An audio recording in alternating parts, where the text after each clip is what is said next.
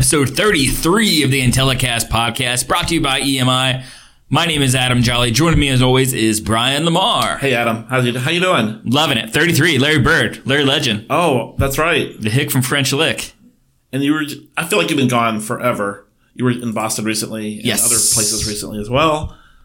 And I actually walked past, there's a spot right outside Quincy Market where they have a pair of bronze Larry Bird shoes. Like Converse, old Converse. I think they're like a size like 18 or 19. They're gigantic. Yeah. And so here we are, episode 33. EMI's Intellicast is brought to you by EMI Research Solutions. You can find us on Twitter, EMI_research. You can reach out to us via email. Feeling old school, go ahead. Intellicast@emi-rs.com. My own personal Twitter is Adam Jolly. Brian, any Twitter? No. What if you created a Twitter, kind of stepping on the interview, but like you created a Twitter and then just had Peterson from marketing just tweet all the stuff from it? That's something. That's possible. Smart. We know that now. It's smart. It does seem smart. But my Twitter would be more similar to yours, I think. Yeah. Probably, I'd be pushing the boundaries a little more, I think, and I would be banned. I don't think I have cussed on Twitter, but I've come close. Right now, I'm to the point now where if I can't find words for something, it's just all GIFs. Yeah. I would say probably 8 of my last 10 That's tweets probably good GIFs. because knowing your sports fandom, you're going to get emotional soon in one way or the other with Red Sox and Notre Dame because you have high hopes for both. Yes. Sports being what it is, there's likely going to be something crushing happening, right? Yes. So I would go top 5 things in life for me. Yeah. Number 1, family. I'm going to lump them all together because I don't want to start ranking my kids. But I will if they push me.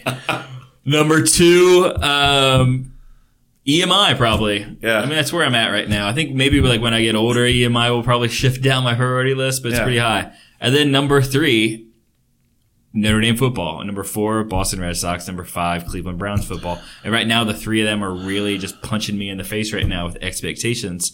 And it's driving me nuts. And I was so down on Saturday. On the big screen, I had Notre Dame.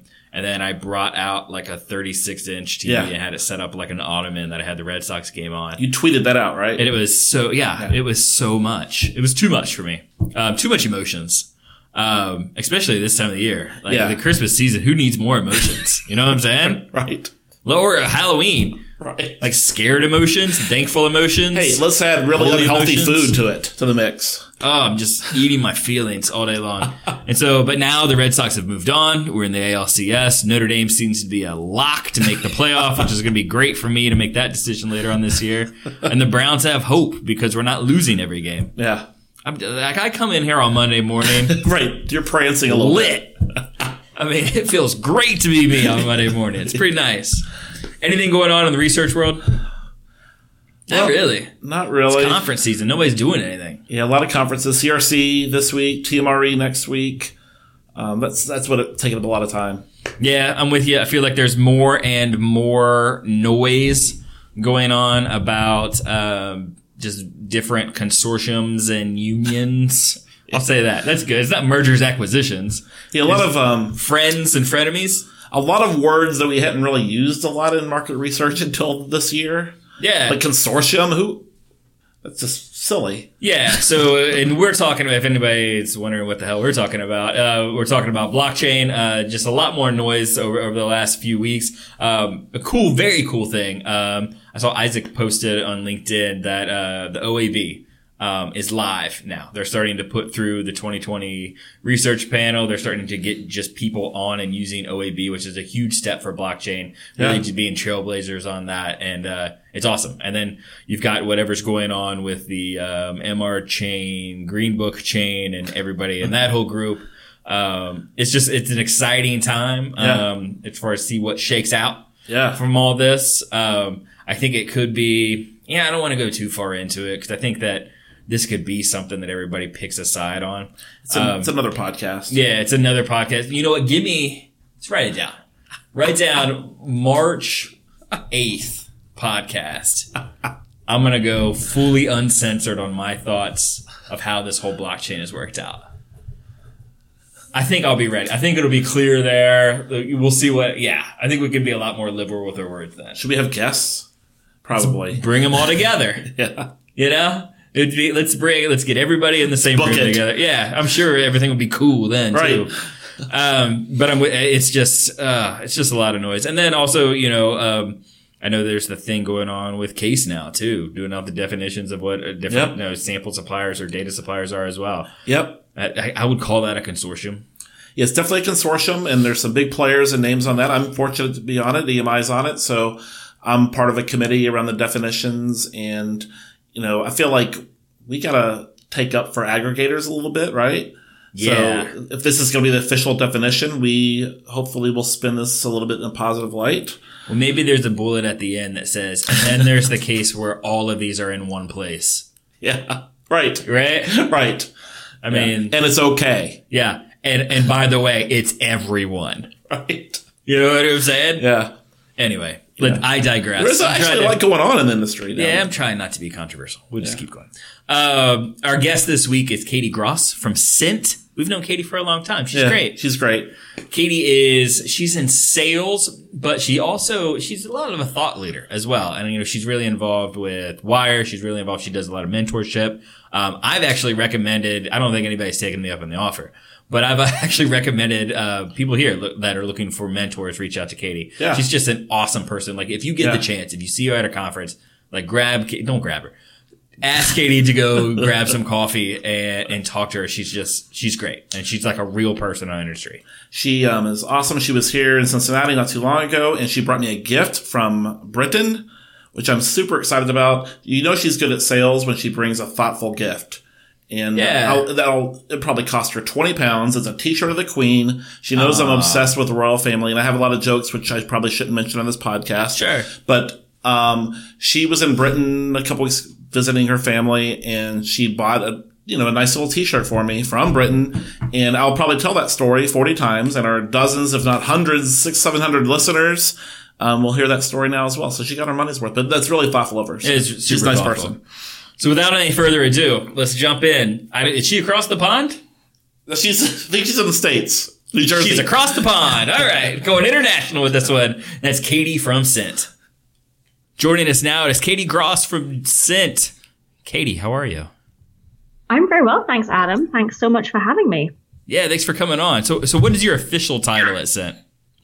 My official title is Senior Vice President of Sales here at Cint. Oh, this is so great to have another salesperson on the call. You just want to make fun of Brian the whole time or try to manipulate him? Let's do it.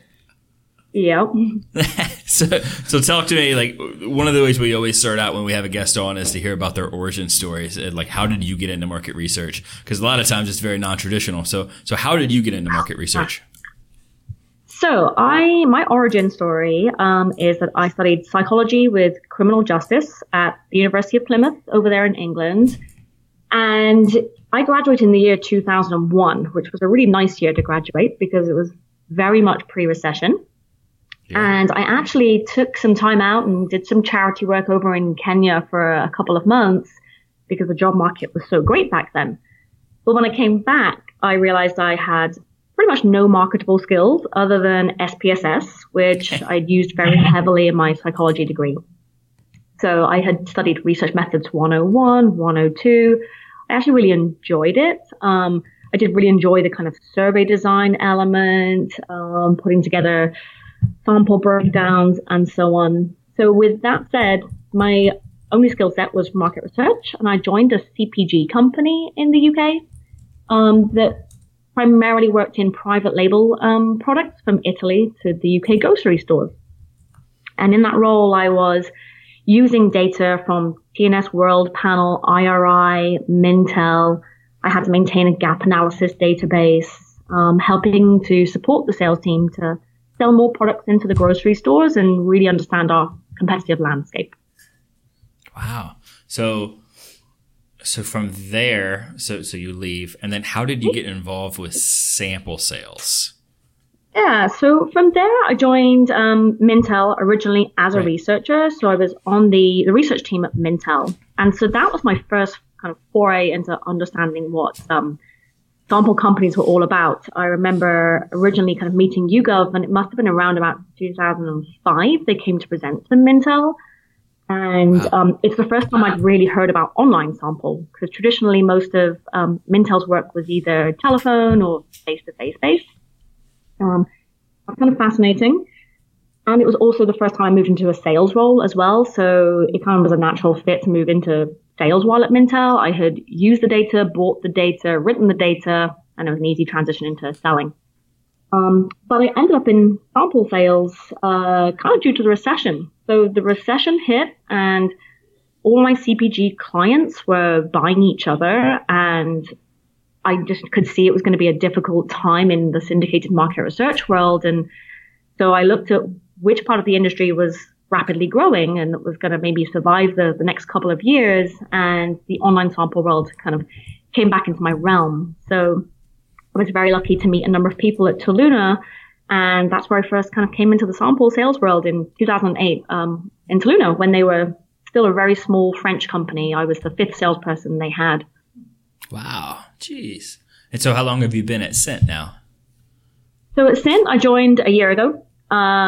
Just coming up for a year now.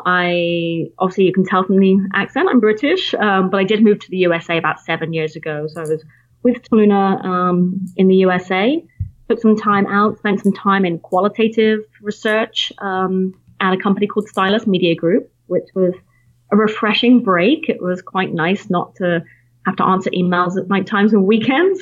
But I missed it. I really missed the kind of fast pace of the sample and market research technology world. And I could see that Cint was doing some amazing things, really kind of driving the industry forward. I was super excited when I got the call from Jake, and went from there, really. Yeah, for me, I've been at EMI 12 years, and I remember Cint from the beginning when I first started was we always thought of like a technology type company, just the dashboard, and really similar to what EMI was doing as far as like trying to find new sources. But I noticed in the last, call it 2 or 3 years, like the presence of Cint has grown just leaps and bounds. And it's not just internally with how many sources you have and the advancements to technology, but then just awareness. Like, forever it was the big 3 and Far East Naples suppliers, but Cint's there now. So how have things changed? Like, is it a mindset type thing? Like what is kind of the atmosphere and environment at Cint now? Yeah. It's interesting you say that, because I would agree with you. In the UK, when I was working in the UK, Cint is a very large presence, was very well known, particularly for its technology and obviously its Nordic presence. So it was one of the very top players in the UK. You're right, coming to the US 7 years ago, Cint was a much smaller presence, but we have come on leaps and bounds in the past couple of years. So we now already have a great market presence. I think really what's driven it is that we've continued to see the adoption of our platform and the technology by more and more marketers and researchers globally. And that's really because we help drive efficiencies within all elements of their sample supply chain, and assisting them to get their insights much faster, smarter, etc. Right. So where's it going from here? Like what's the evolution? The evolution. So I think, we focused very heavily on, originally on integrating our sample supply chain efficiencies through a lot of platform providers, SurveyMonkey, Ask Your Target Market, Savata, and so on. And then we, in the past couple of years, have really focused on market research agencies themselves and helping them to deliver their results in time to insights much quicker, and really building efficiency in that sample supply chain. Wow, yeah, that's huge, and I guess that's a pivot, I think, from when in the past when it was just you just think what right's in front of your face, right? The sample side. It's definitely evolved a little bit, yeah. So Katie, I know Brian and I see you at a lot of conferences, and really you've become a kind of a thought leader. And I think a lot of times, like, I get flack from being a salesperson that tries to share opinion, and you don't shy away from that at all either. And so I wonder, like, how do you further your education? Like, how are you learning more, whether it's about business or research in general or sample? Like, are you reading books? Tell me a little bit about your process there. Yeah. So it's a really good question. I'm a huge podcast listener. So, of course, I start with all the market research specific ones, yours very much included, but also the Happy Market Researcher, Data Gurus, Audible Insights, and so on. But from there, I really try and kind of hone my craft in reading a lot of books that are kind of related to just research and human behavior in general. So I read a lot of Malcolm Gladwell books. I read a lot of Ben Goldacre books, such as Bad Science, which I highly recommend. It's all about how statistics are being misused. And then I also try and kind of hone my craft by understanding who our clients are and whether it's the market research agency or their end client and what's driving their needs. So particularly at events, I go to almost every booth I can and ask to see a demo. So I was just at CRC, just got back last night, and I went to see a lot of companies and just asked, what is it that you do? Show me your product. Show me what business challenge it is that you're solving. And I am quite inquisitive and quite curious in that way. So that's really helped me develop a much wider picture of the market research and industry as a whole. Yeah, no, that's huge. And I think I'm kind of the same way. I've been starting to read more blogs and LinkedIn and opinion pieces on people too. To learn more, but I'm with you. I read a ton of Gladwell, and sometimes it's hard. And like you said, with the story of statistics and things like that, it's hard to connect those type of stories to what we're doing in research. But they help a lot. They just help me think a different side of things. Brian? Well, really the only question I have for Katie surrounds the British monarchy, but I'll avoid that.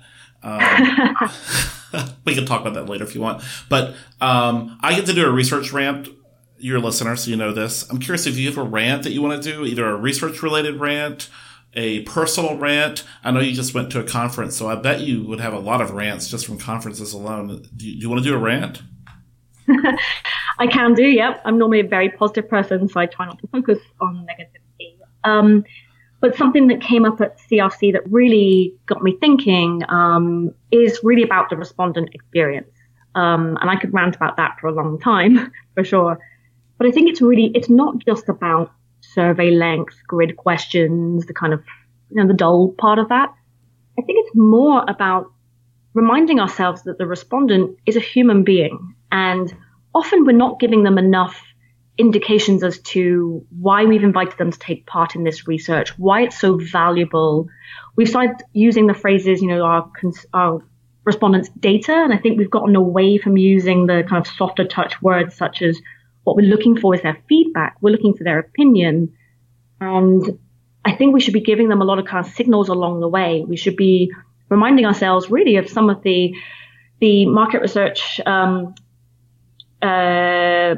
kind of best practice that I was taught whilst I was at university, really around giving them a brief. So letting them know what this research is going to be about, guiding them through that research and giving them a debrief at the end to say thank you. There were some really good examples that came out of CRC. So as we all know, the average survey length now is around about 24 minutes. The average conversion rate is around about 10%. So we know it's already tough. But really what we should be doing is thanking them along the way. So maybe at that 10-minute mark, just having a page that just says, thank you for getting this far. You've given some fantastic feedback. We're really excited to see your answers to the next couple of questions. See you on the other side. Something like that.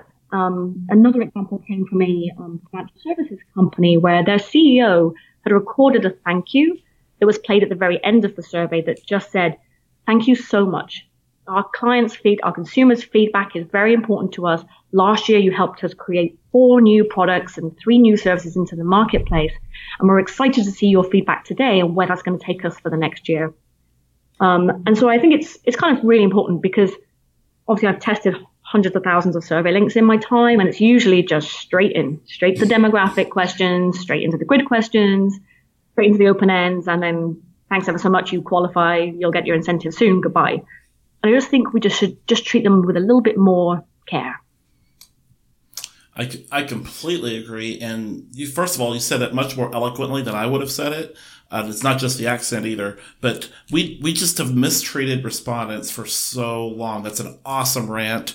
You've tested, obviously you mentioned you tested a lot of survey links in your career. I have as well. I think everybody that's involved in the survey process should have to test that survey. Anybody that works in sampling should be testing surveys, because it's just getting worse, especially when we're kind of doing a lot of routing. We're still doing a lot of routing from format to survey, and we're asking the same questions over, and it doesn't make any sense. And you mentioned we're not thanking them along the way or even telling them what's expected of them. Those are huge ramifications, and we've seen that with response rates.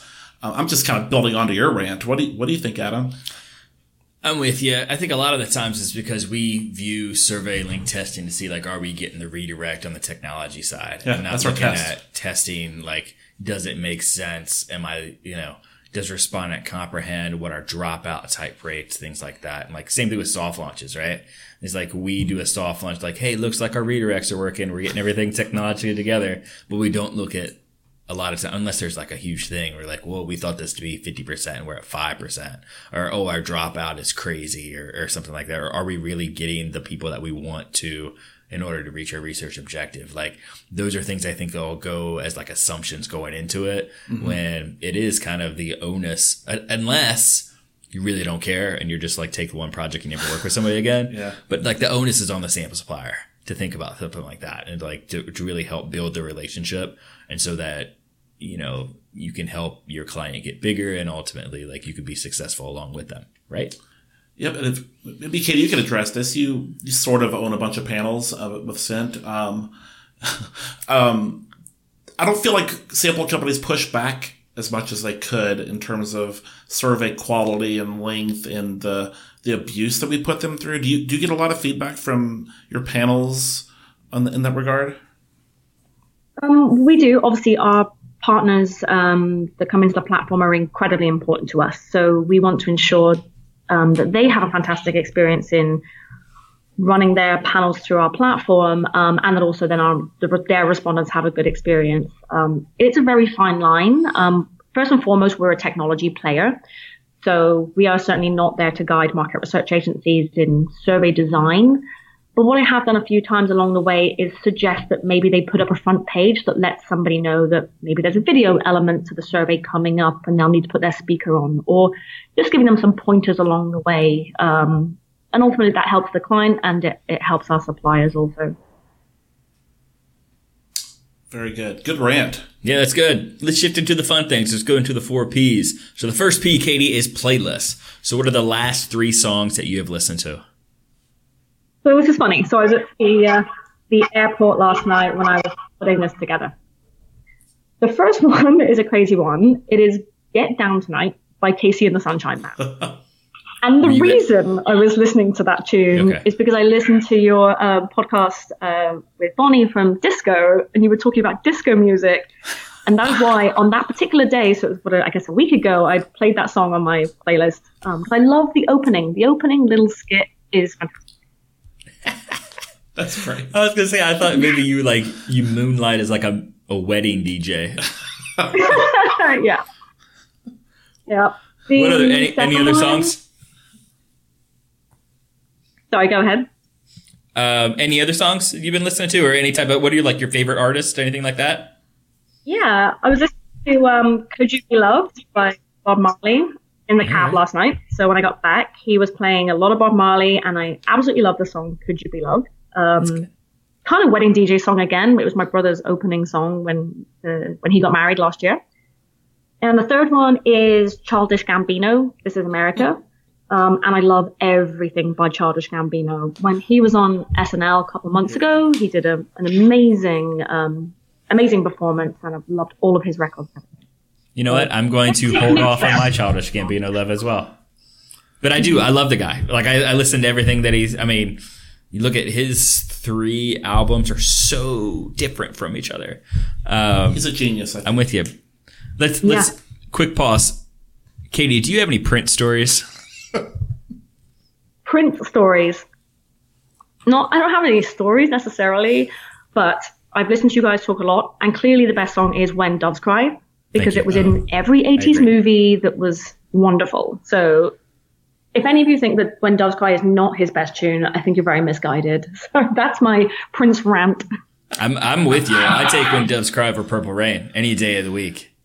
Purple Rain's too long, man. Get over yourself, Prince. Look, Yeah. we just played this the other day when Prince is singing Purple Rain at the Super Bowl halftime show and it starts raining. That is an act of God, and that is by far the greatest Prince story of all time. That's not bad. Katie, the next P is pride. What's your biggest source of pride?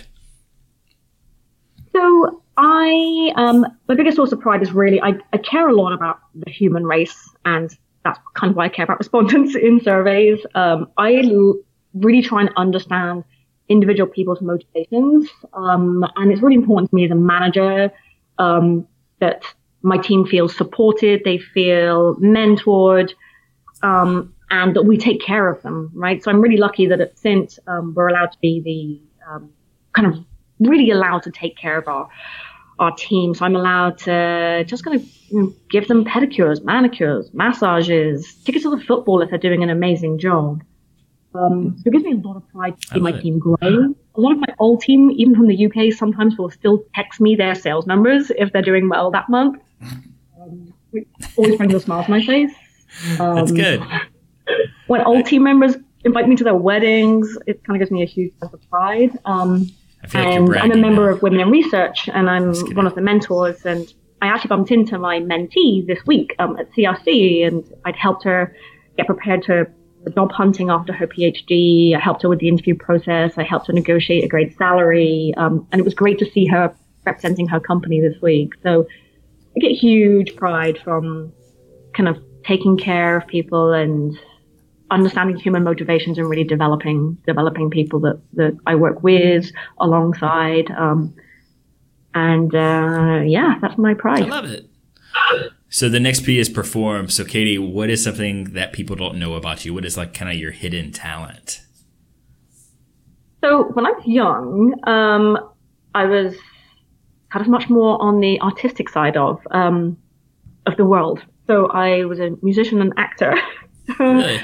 I play quite a few musical instruments. I was in the school orchestra playing the violin. I was in the school rock band playing the keyboard. And I was actually also in 2 TV documentaries about human rights, where I was very lucky to go to the Philippines, Germany, and the UN building in Switzerland as kind of one of those kind of junior presenters in 2 different documentaries, which was awesome fun. And I will never show them to you because I was 17 and they're very embarrassing. Oh, we're going to find them. Sure. So the last one is people, and this is usually do our Mount Rushmore. We're going to talk about vacations. So Katie, what are your top 4 vacation spots? Okay, so being a European where I used to get a lot of PTO, I've had a lot of amazing vacations, so I've been very lucky. And I like throwing myself into kind of crazy places, crazy countries. So top 4, number 1 would be Borneo. I went about 7 years ago. I was still in Europe, so I took a 2-week vacation to Borneo. Jeez. Climbed a mountain. It took 2 days. I went caving. I saw orangutans. I saw all sorts of kind of wildlife, snorkeling, etc. So Borneo is very underrated. It's just there in Malaysia. If anyone doesn't know where it is, highly, highly recommend. Next up would be Cambodia. I went to Cambodia at Christmas, spent Christmas Day in Cambodia this year. Again, I just seem to have like just booked long flights and hotels and just get ready, just get myself ready for it. So I went to Cambodia. I love looking at all the kind of the ancient cultures. I went to Siem Reap to see Angkor Wat and watch the sunrise over Angkor Wat, which was incredible, and learned a lot about a very, very different culture. Same again, Rwanda, I went to probably about 4 or 5 years ago now. Again, totally different cultural experience. Kind of threw myself into it, rented a car, drove across the country, went to see the chimpanzees and kind of really learn about that country's history and watch it develop and watch it change over kind of the time since the genocide in 1994 up until today. And it's a country that's doing fantastic things and really growing. And it'd be a great miss for me to say that England isn't my number one also vacation spot. I'm from Plymouth originally, which is in the southwest coastline. People always talk about London when they think of England, but England is beautiful. The countryside in the middle of the country is amazing. The coastline is phenomenal. It's very much like Big Sur. The beaches are fantastic. And there's no place like home. Jeez. Those are great vacations. Can you compete with that, Brian? Normally, this is when I say that your list is garbage and give out different, but it's hard to do in this one, especially considering the rationale for her trips. Very altruistic. But I'm going to give you my top 4 cities in Europe. How about that I've been to? In my 30s, traveled a lot to Europe. So here's my top 4. Number 1, Paris. You're probably mad at me already for picking Paris. No, I love Paris. I love Paris. I'm a rare British person that absolutely adores Paris and think it's sort of wonderful to do. Good. We're not fighting then, because I love Paris. I think the people are nice. There's so much to do. I love the boulevards. I love the food. I love the people. So much to do. It's amazing. Number 2, I'm going to put London. It's an obvious choice. We don't have to go into that. Number 3, I'm going to pick Budapest. I didn't think I would like Budapest, but it was amazing, and I wish I could go back sometime. A lot to do. People are nice there as well. It's just, for me at least, as an American, that was very Eastern European to me, even though it may not even be considered Eastern European, but it was amazing. And the number 4 is Vienna, kind of for the same reason. That was so much bigger than I expected it to be, and so much to do there. So those are my top 4 Europe vacations. Adam Jolly, thoughts? I have no thoughts. Some people that work in sales don't have time to take vacations because they're too busy servicing their clients. Oh, God. I got nothing. Completely agree. I'm lucky that I was in Europe, so I used to be able to take PTO, and since moving to the US, it's well, thank you so much, Katie, for coming on. Is there anything you want to plug? Any conferences you're going to that you want to plug? Yeah, next week we're going to be at PMRE. So Mike Mizell is speaking with a client of ours about how we've helped them gain efficiencies in their sample supply chain. And you can find me also at Sint_Katie on Twitter. I personally don't tweet, so I'm right there with you, Brian. I'm not a tweeter, but we're very lucky to have a great marketing department that automates our tweets. And so at Sint_Katie, you'll find all of the Sint news. Oh, that's awesome. Thanks so much, Katie, for coming on, and we'll see you on the road here soon. Thank you so much, guys. Bye-bye. Thank you so much, Katie, for coming on the pause. As always, you can reach her however you can reach Sint. And she left her Twitter name there. It was at Sint_Katie. Yes. I believe. She's also very open on connecting on LinkedIn. Brian, that's the end of the podcast. I feel kind of bad that we really didn't get a Prince story. Yeah, you think she'd be better prepared for a Prince story. Her whole life is ruled by royalty. Why wouldn't she have Prince? I've heard rumors that they play the entire podcast, every episode, in the Sint office. So it's really not her fault. It's her coworker's fault that she wasn't adequately prepared for our latest segment. Well, that's kind of our thing. Like, as much as Sint is a huge vendor and partner with us, and we love them to death. However, we can get them all in the room together listening to a podcast and not working and servicing their clients. It's the ultimate double agent movie, man. Yes, gotcha. Megan, Jake, this is on you. You should have given her a Prince story. Yeah, we win. That does it for episode 33 of Intellicast. As always, you can reach out to Intellicast at emi-underscore.com. EMI on Twitter, EMI_research, my own personal Twitter, Adam Jolly, and we will see you guys next week.